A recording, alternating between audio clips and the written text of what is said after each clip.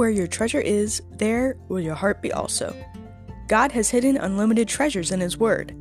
Every time we open it, we can discover a new treasure, or admire an old one. What will we find today? Let's dig in. Here's Carla Early with Treasure Hunt in the Word. I'm a planner.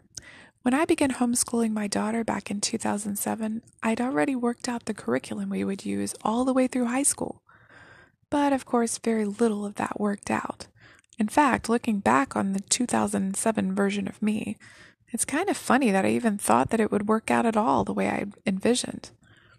We can plan and plan, but our plans quite often don't work out, do they? Abraham sure found that out. For years, God had promised Abram that he would become a great nation. But so far, he was well past his prime and didn't even have any children. His name, Abram, meant exalted father. Later, God changed his name to Abraham, meaning father of a multitude. Yet he still had no children. God definitely had plans for him, and lots of promises too. Besides a large family that would grow into a strong nation, God had promised Abraham they would rule the land he was living in, and the whole world would be blessed through his family. And best of all, the Lord would be their God. They would be his own special treasure. What a beautiful promise. Abram believed God. But then he and Sarai thought that they would help God to carry out his plan. Since Sarai hadn't been able to have children, she gave Abram her servant Hagar, and the union soon produced Ishmael. Abram had his son, but the plan he and Sarah had come up with was not God's plan, and Ishmael wasn't the child of God's promise. In fact, as soon as Ishmael was conceived, conflict began. God had not blessed what Abram and Sarah had done on their own. It wasn't his timing or his way. But Abraham loved Ishmael and held out hope that all would go as he had planned, until he had another encounter with God. God announced that Sarah would have a son, the son of the promise. And that's when it hit Abraham.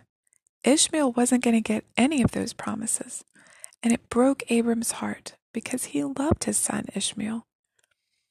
In Genesis 17, it says, "And Abraham said to God, 'Oh, that Ishmael might live before you.' God said, 'No, but Sarah, your wife, will bear you a son, and you shall call his name Isaac, and I will establish my covenant with him as an everlasting covenant for his offspring after him.'" God's answer was firm. Not Ishmael, Isaac. Not Abraham's plan, God's plan.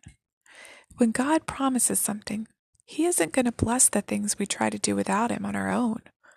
We can't just do things and then assume he'll bless it. His plan for us is very specific, and it involves his plans and his timing, not ours. That's why we need to consult God with everything we do. Are you offered a promotion? Before accepting, ask the Lord if it's in his will. You never know, he might have something you're better suited for. Is there a decision that you need to make? Pray for guidance and wisdom. Is there a new opportunity for service open to you? If you take it without consulting the Lord, you might be robbing someone else of a blessing and unnecessarily crowding your own schedule in the process. If we consult God and wait patiently for his input, things will turn out better than we could have imagined. Expect it. No need to force things to go the way you want them to. No need to plot and scheme. Isaiah says that those who wait on the Lord shall renew their strength. They shall mount up with wings like eagles. They shall run and not be weary. They shall walk and not faint. So waiting is sometimes the best way to take action. Just wait for his timing, his plans, his way. It's okay. Well, actually, it's good to say no to things when you know that it's not God's plan for you. His plan is always better. So what is God's plan for you? How has he begun to fulfill it in your life? You can contact us at treasurehuntintheword@gmail.com and check out our new website. You can find the address in the description below. I'm Carla Early, and thanks for listening. And remember, where your treasure is, there will your heart be also.